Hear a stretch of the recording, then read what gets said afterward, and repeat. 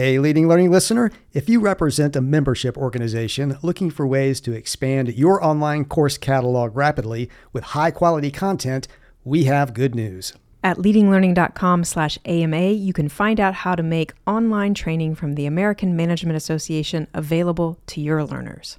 Through a partnership between AMA and Tagoras, the parent company of Leading Learning, you can give your learners access to more than 70 e-learning modules covering essential business topics ranging from leading and innovating to managing projects effectively to working in hybrid teams. For details on how to grow your catalog with courses from a true global leader in management training, visit leadinglearning.com/AMA. If you're a leader or an aspiring leader in the business of lifelong learning, you're in the right place. I'm Celisa Steele. And I'm Jeff Cobb, and this is the Leading Learning Podcast.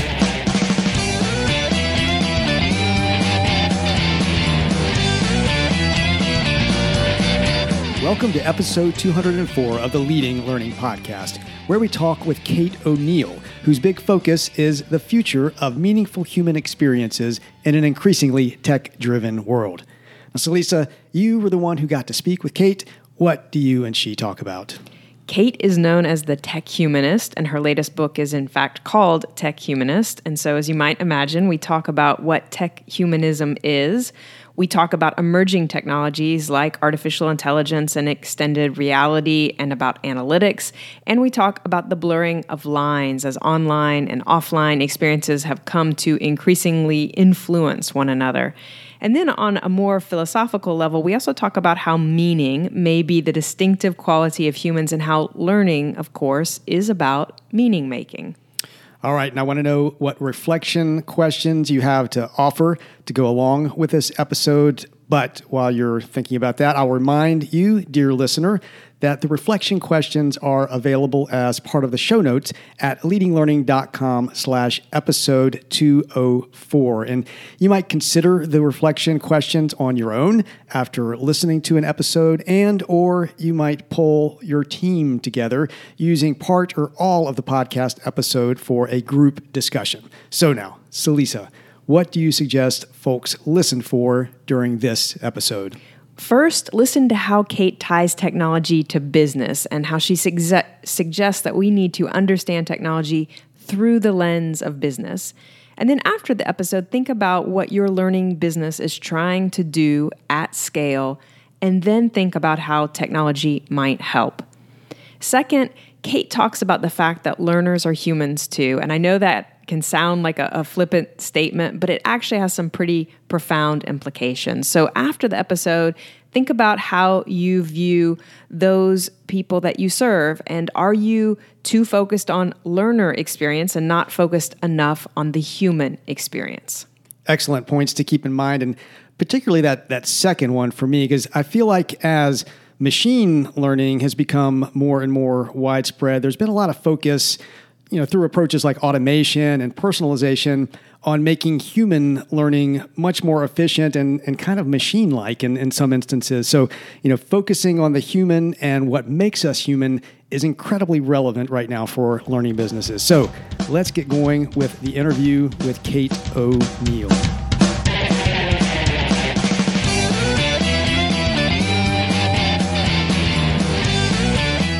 Hello and welcome to the Leading Learning Podcast. I'm Celisa Steele, and today I'm joined by Kate O'Neill, also known as the Tech Humanist. Kate has led innovations across technology, marketing, and operations for more than 20 years in companies from startups to Fortune 500s. She's a keynote speaker and a prolific writer. Her latest book, Tech Humanist, How You Can Make Technology Better for Business and Better for Humans, came out in late 2018. She focuses on the future of meaningful human experiences in an increasingly tech-driven future. Kate, welcome to the Leading Learning Podcast. Thank you, and thanks for having me. So before we dive in earnest, what, beyond my brief intro, would you like listeners to know about you and your work? Oh, that's a really good brief intro. I always have trouble keeping it brief. So one way I like to say what I do is that I help humanity prepare for an increasingly data and tech-driven future, since we are, I think, going to find ourselves in that sort of future. And I think we need to understand what that's going to look like. Well, so that is at the core of what you do. And, I mentioned the book Tech Humanist. I mentioned that you also identify as a tech humanist. So maybe let's just start there. What is tech humanism? So Tech Humanist, the book, and sort of my overall philosophy is about the relationship between technology and humanity. And it's through the lens of business, because I argue that that's really the main vehicle for putting technology in humanity's path.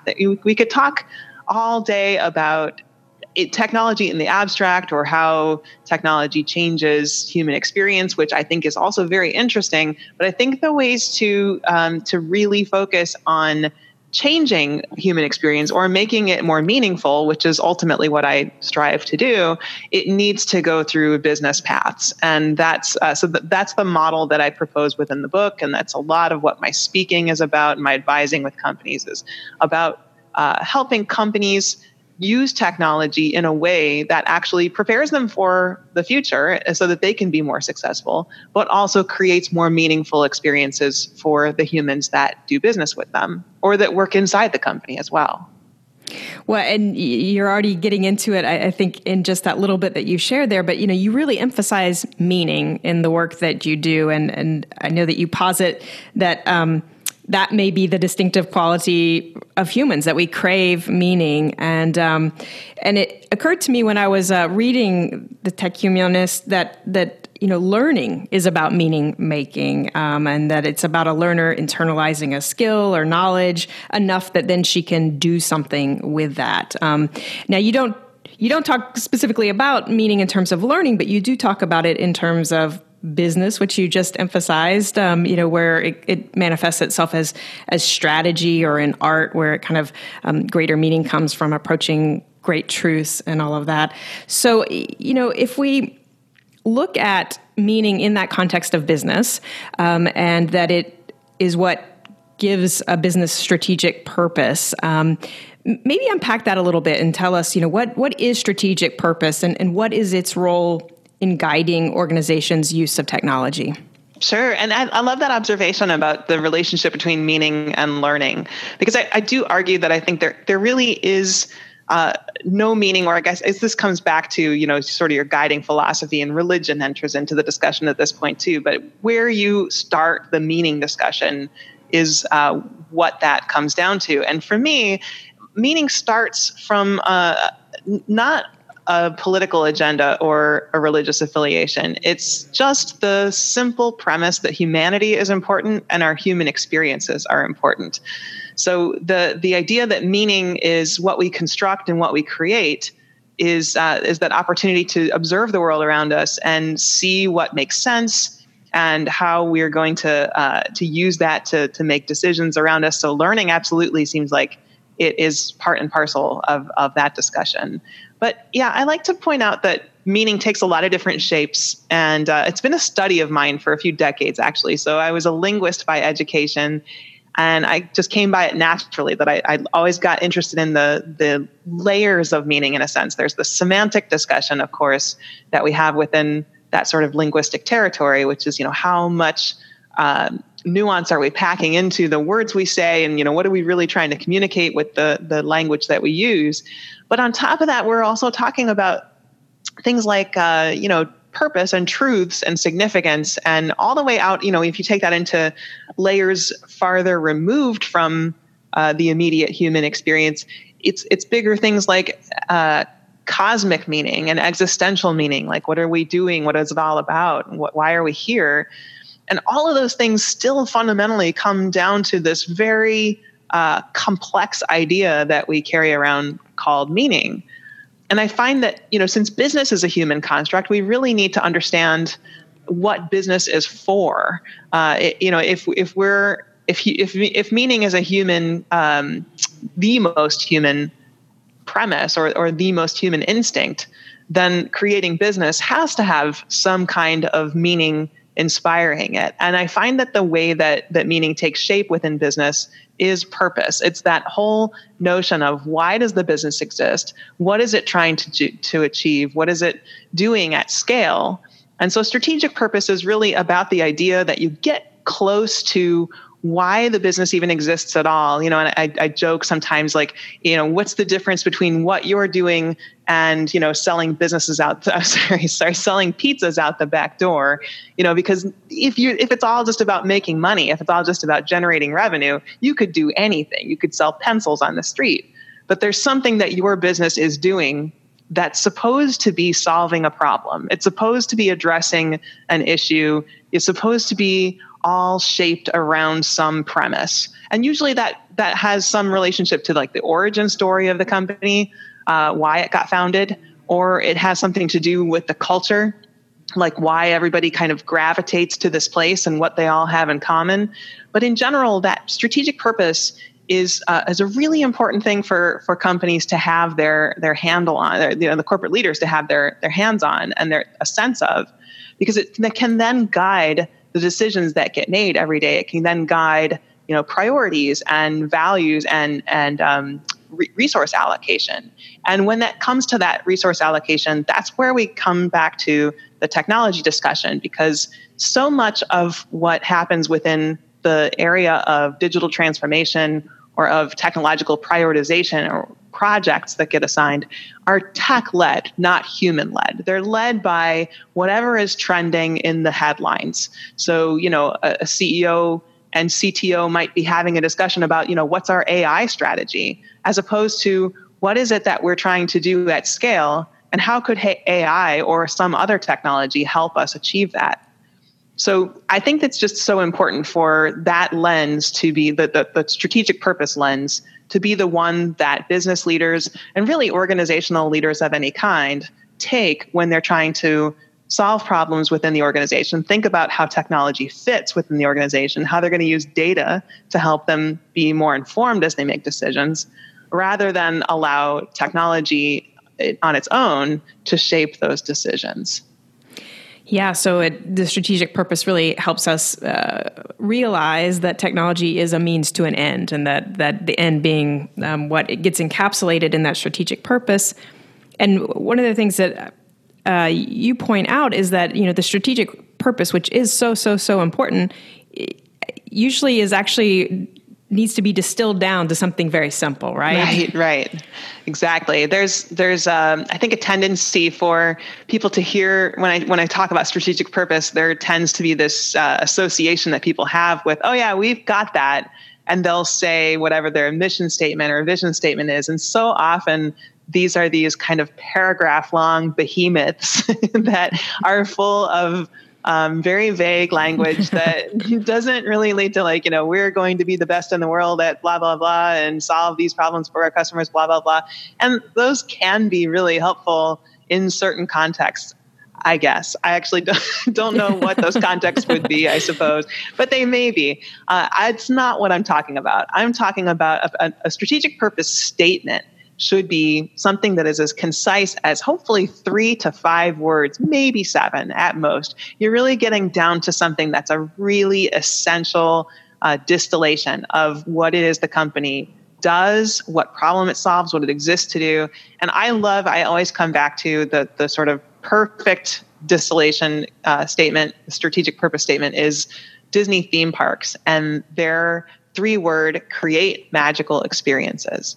And so anyone who's ever been to a Disney theme park knows that that's a very truthful strategic purpose statement for them. There is an awful lot of emphasis on creating that magical experience. There's so much wrapped up in their brand and their culture around that. But what I think is most important and significant for this tech humanist discussion when it comes to that is that you can really see how that 3-word create magical experiences, that 3-word strategic purpose can also allow them to make a digital transformation investment decision, like the My Magic Band program, which is the wearables that people get when they go to the park. And those wearables track people's location throughout the park, and they contain within them payment information and room access information and all kinds of other stuff that makes those wearables make the park experience totally seamless and feel truly magical to people. So that's a very easy investment to justify, even though it's $1 billion to have gotten the infrastructure in place and make that program work. it's a very easy investment to justify because it so perfectly aligns with what that company exists to do and is trying to do at scale. Wonderful. Well, thanks for sharing that example, because I think that anytime, we can take kind of a nebulous concept like, strategic purpose and then, boil it down to those 3 words and then show, as you just did, how it can justify major tech investments. That's very helpful.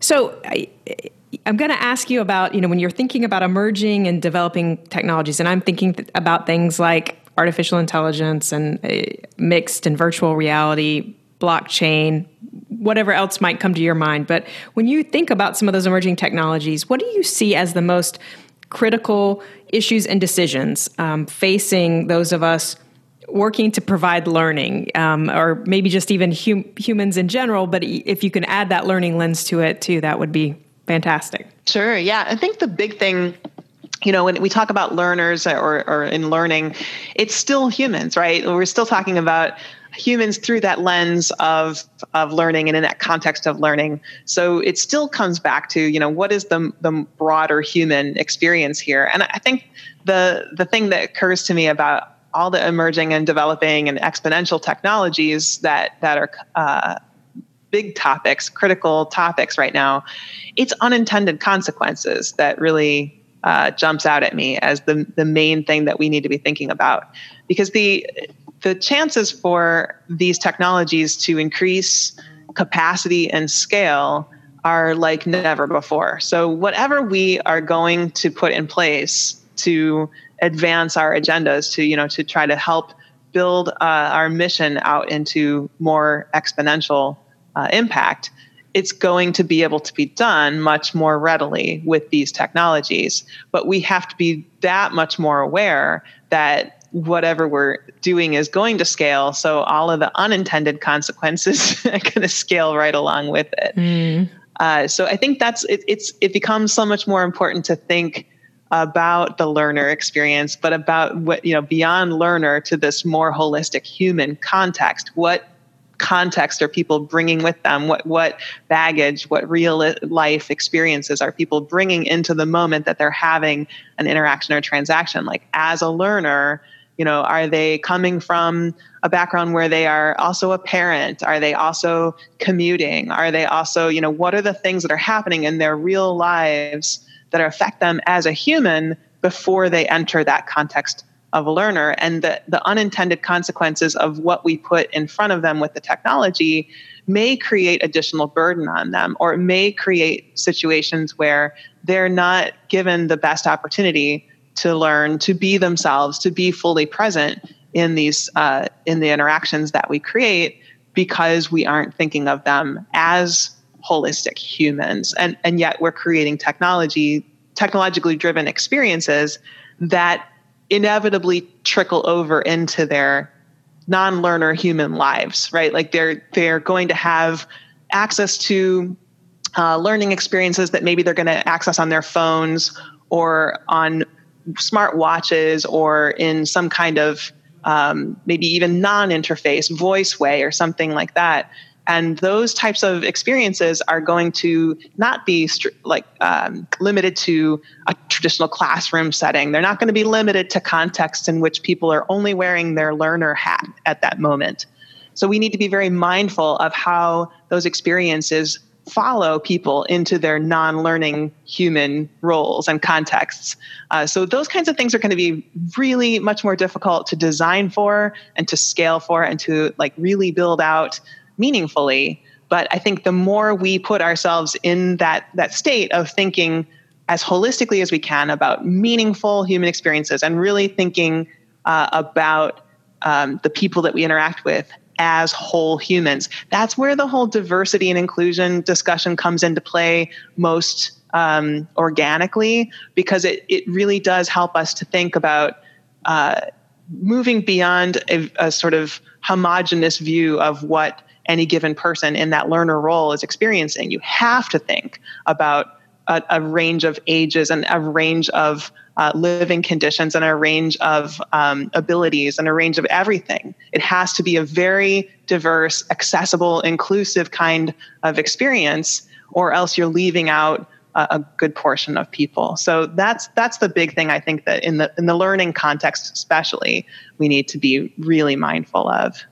So be thinking holistically and try to be aware of those unintended consequences. Try to, I guess, see those or anticipate those to the extent that we can, so that we do include as many learners as possible. Exactly. And, I think this is one of those places where it becomes just so obvious that building out more diverse and inclusive teams for developing technology, for developing our work product, is going to benefit us in terms of how what we offer to our customers or to our learners is going to work.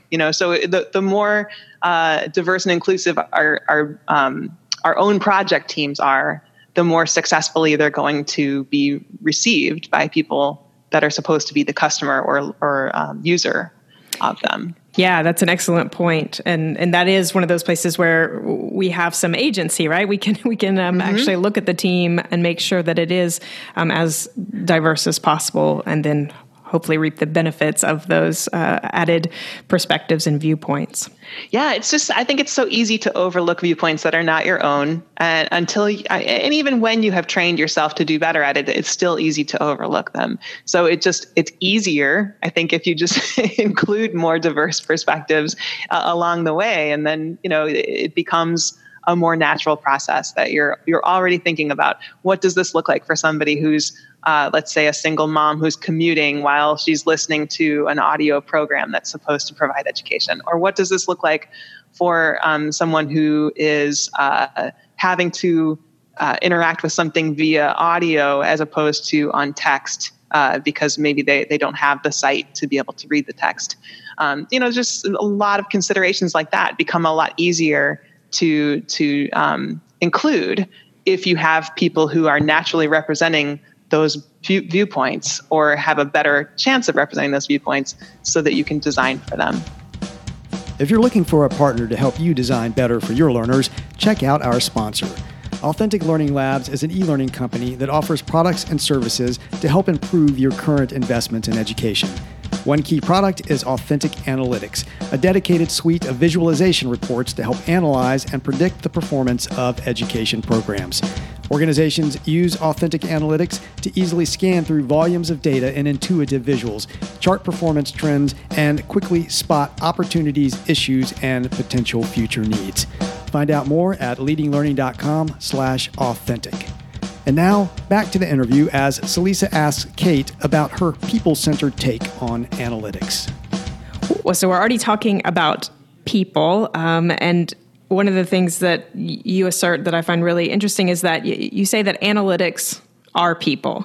And so maybe for listeners, if you'll just kind of unpack that statement, what do you mean by that when you say analytics are people? And then maybe tease out some of the implications of that assertion, again, for those of us providing learning. Yeah, so it's a phrase that I've been using for a while because I found that as analytics began to become a dominant subject in business and other fields, maybe a decade or so ago, so many people began to talk about analytics in this very abstract way. Like, you're looking at your data, you're looking at your reports, and it was never about what those data, what those reports, what those analytics are supposed to tell you about the people whose behavior that they're tracking.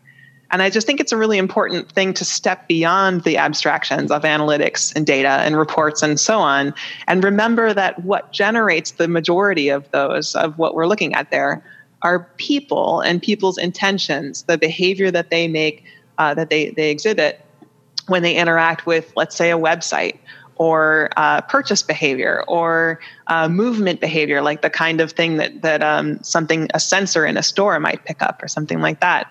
All of the things that we look at in abstract numbers and graphs and things like that generally are at no more than a degree usually removed from some human intent and someone's motivations or desires or what they're trying to accomplish in the world.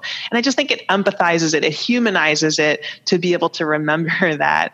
And so it helps us to be able to remember as we're looking at reports that tell us, what are the most consumed pieces of learning content, or what are people, or what are, where are people browsing to on the website most readily, you can reframe those questions as, what do people most want to know and where do people most want to go? I didn't mean for those things to rhyme, but they just do.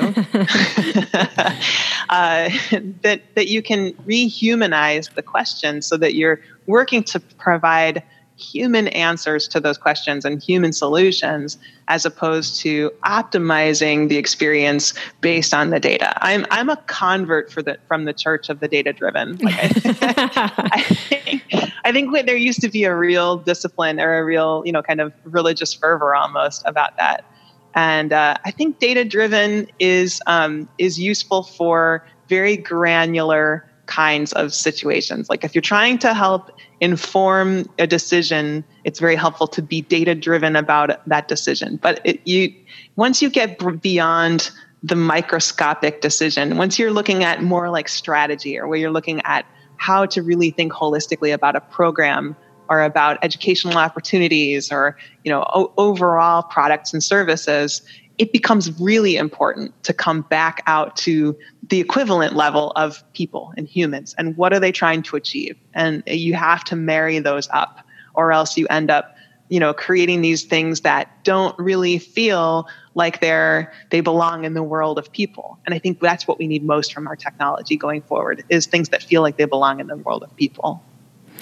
Well, and I think this feeds right into what you're talking about with that, realization that analytics really is giving us insight into people and their motivations, their desires, their needs.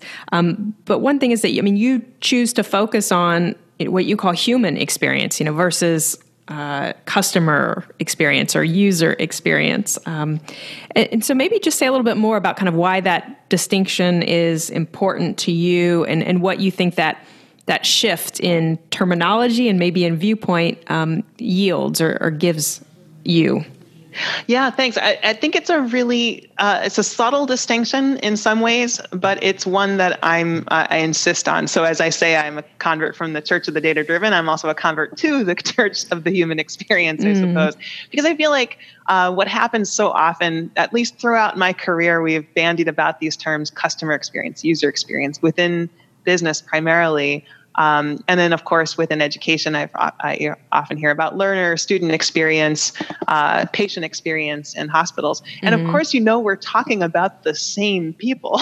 And so it's funny to me because we are all of those people. We are all customers, users, learners, patients, at different times in our lives. And I feel like it's too compartmentalized to think only about the customer experience or the patient experience or the student experience, and not think about, we absolutely want to solve problems that pertain to, let's say, the customer experience, because we want to make sure that it's easy to buy. That's the equivalent experience. That's the equivalent, metric that tells us how successful the customer experience was. But what it doesn't tell us is how satisfying or meaningful the experience was on a human level. Did the person who was performing the role of customer at that moment come into that experience feeling like that they were frustrated, or did they come into it feeling that they needed something to satisfy a problem they were having? And did they walk away from it feeling like their problem was satisfied? Did they walk away from it feeling like they wanted to rave about what they just had happen to their friends? I think that's the piece that usually that gets characterized as customer loyalty or customer satisfaction. But I think you can really get a much more holistic sense of that by thinking about human experience, because it allows us to transition through all these different contexts and lenses and know that the person who's there behind all of those roles is fundamentally the same. It's the same person. It's all of us. And I think it's important for us to remember that it is all of us. It actually reminds me of a line of Mary Oliver's poetry where she ends a poem about, what do you plan to do with your one wild and precious life? But it's that one life, right? That we're always living that one life, and we really don't suddenly put on the hat of I'm solely a shopper right now, or I'm solely a learner right now. Like you're saying, exactly. Everything comes to influence our experience. Yeah. And, there's a funny example of that from when years ago, and it's not a particularly learner-centric example, but I think the parallel is pretty clear. I remember buying a blender on Amazon. It was a blender that I had been saving for a really long time because I kept trying to justify, it's like a $500 blender. And I kept trying to justify why I would need this blender. And, finally I was making smoothies in this blender I had bought from Target for like $25. But every time I was making, green smoothies with like spinach or kale or something, I was having to rock this blender backward and forward bodily, to make sure that everything blended up. And finally I was like, all right, it's fine. It's time. I need to buy this blender that's powerful enough to be able to make these green smoothies for me. So I made the investment, the $500 purchase. And it was a thrill to buy it. And I thought, what I was expecting to have happen beyond that purchase was that it would start this kind of sequence of upsells, right? Like that Amazon or Vitamix would somehow sense that I had, know that I had bought this blender and be like, congratulations, you have made a really smart decision. Here's some blender books, recipe books that'll help you make the most of your purchase. Here's some accessories like a spatula or something like that that'll help you really enjoy the experience. And what I got instead was an email from Amazon like the next day maybe that said, since you're interested in the Vitamix blender, here are some other blenders you might be interested in. Like, are you kidding me? I'm never buying a blender again. But it's that sort of short-sighted optimizing for the local experience that I feel like happens across every industry, that people don't take into account that there are ways to think of this experience that go well beyond that, whatever the simplest measure is that you can look at in your data. You have to look beyond it. You have to think about the story that someone is part of and be able to create an experience that feeds into that narrative and really makes the most meaningful experience for them and for you. Mm. Well, again, thanks for that example. I think it's always good to look at those real world examples. And like you're saying, so often, you go out to look for something and you buy it, you buy that blender. And then, instead of someone thinking about what to complement it, you just keep getting remarketed more blenders. Right. Not at all useful. It kept happening too. I kept shaking my head every time I got an email from Amazon. I'm like, oh, this is such a missed opportunity. I haven't bought another blender though. I still buy them. If you're looking to create learning focused on the human experience, check out our sponsor.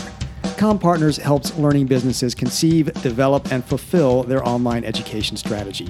Their solutions begin with Elevate LMS, an award-winning learning platform that provides a central knowledge community and drives learner engagement. To extend the value of Elevate, CommPartners provides a wide range of online education services, including curriculum design, instructional design, fully managed webinars, webcasts, live stream programs, and virtual conferences. Find out more at leadinglearning.com/CommPartners. And now, back to the interview as Celisa and Kate move from talking about blenders to blended learning. Well, so one of the other points you make in your work is about the blurring of lines, and that you really embrace a both and mentality versus the either or. And one of the areas that you talk about blending is online and offline experiences. So more and more what we do offline influences what we see online, and what we do online then informs what we might do offline. And of course, for me, this seems to hold very true with educational offerings. We used to label things, quote, e-learning or blended learning, and more, it just seems like it's learning, right? And so what implications in this integration of online and offline, what do you see as the implications for sort of how we live and how we learn? There's so many. It's one of the most fascinating areas of my work, and I wrote the book Pixels in Place in 2016, and that was the deep exploration of that blending of the online and offline experiences. But it still plays in, this whole premise still plays into Tech Humanist and beyond. So this is a really important area, I think. And it started actually, my realization of how important this was really came to a head when coincidentally, I had been hired by an educational organization, by an association to keynote their conference. And it was to speak to college admissions counselors about how to create a more meaningful sense of place. So if a prospective student was going to be visiting a college, how do you create the sense that this is the place for that person? And what it had, I was working around the idea of brand and how to really sort of distill the experiences that someone would have in the physical space. Like what's the sort of legends or mythologies of the place, like what stories do people tell about the school and so on. But it also began to occur to me more and more that so much of what was going to be important was understanding those online experiences too. What's the social media brand of the place, and what kinds of interactions do people tend to have, and what are the hashtags that are relevant?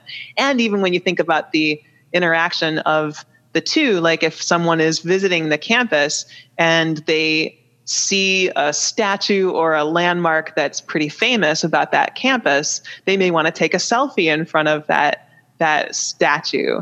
And you might want to offer them somewhere a sign that tells them what hashtag they might want to use, that then connects them across space and time to the other people who have stood there and taken a selfie at that same statue and posted it online. So I think there's some very interesting implications even just at that level. But of course, once you actually get into curricula and thinking about the act of learning, we can see even in a classroom environment that, whatever an educator is lecturing or having students do in an interactive sense is going to probably be complemented by whatever the student is self-learning in online searches or in whatever they are supplementing with that experience. So there's such a rich blend of those things.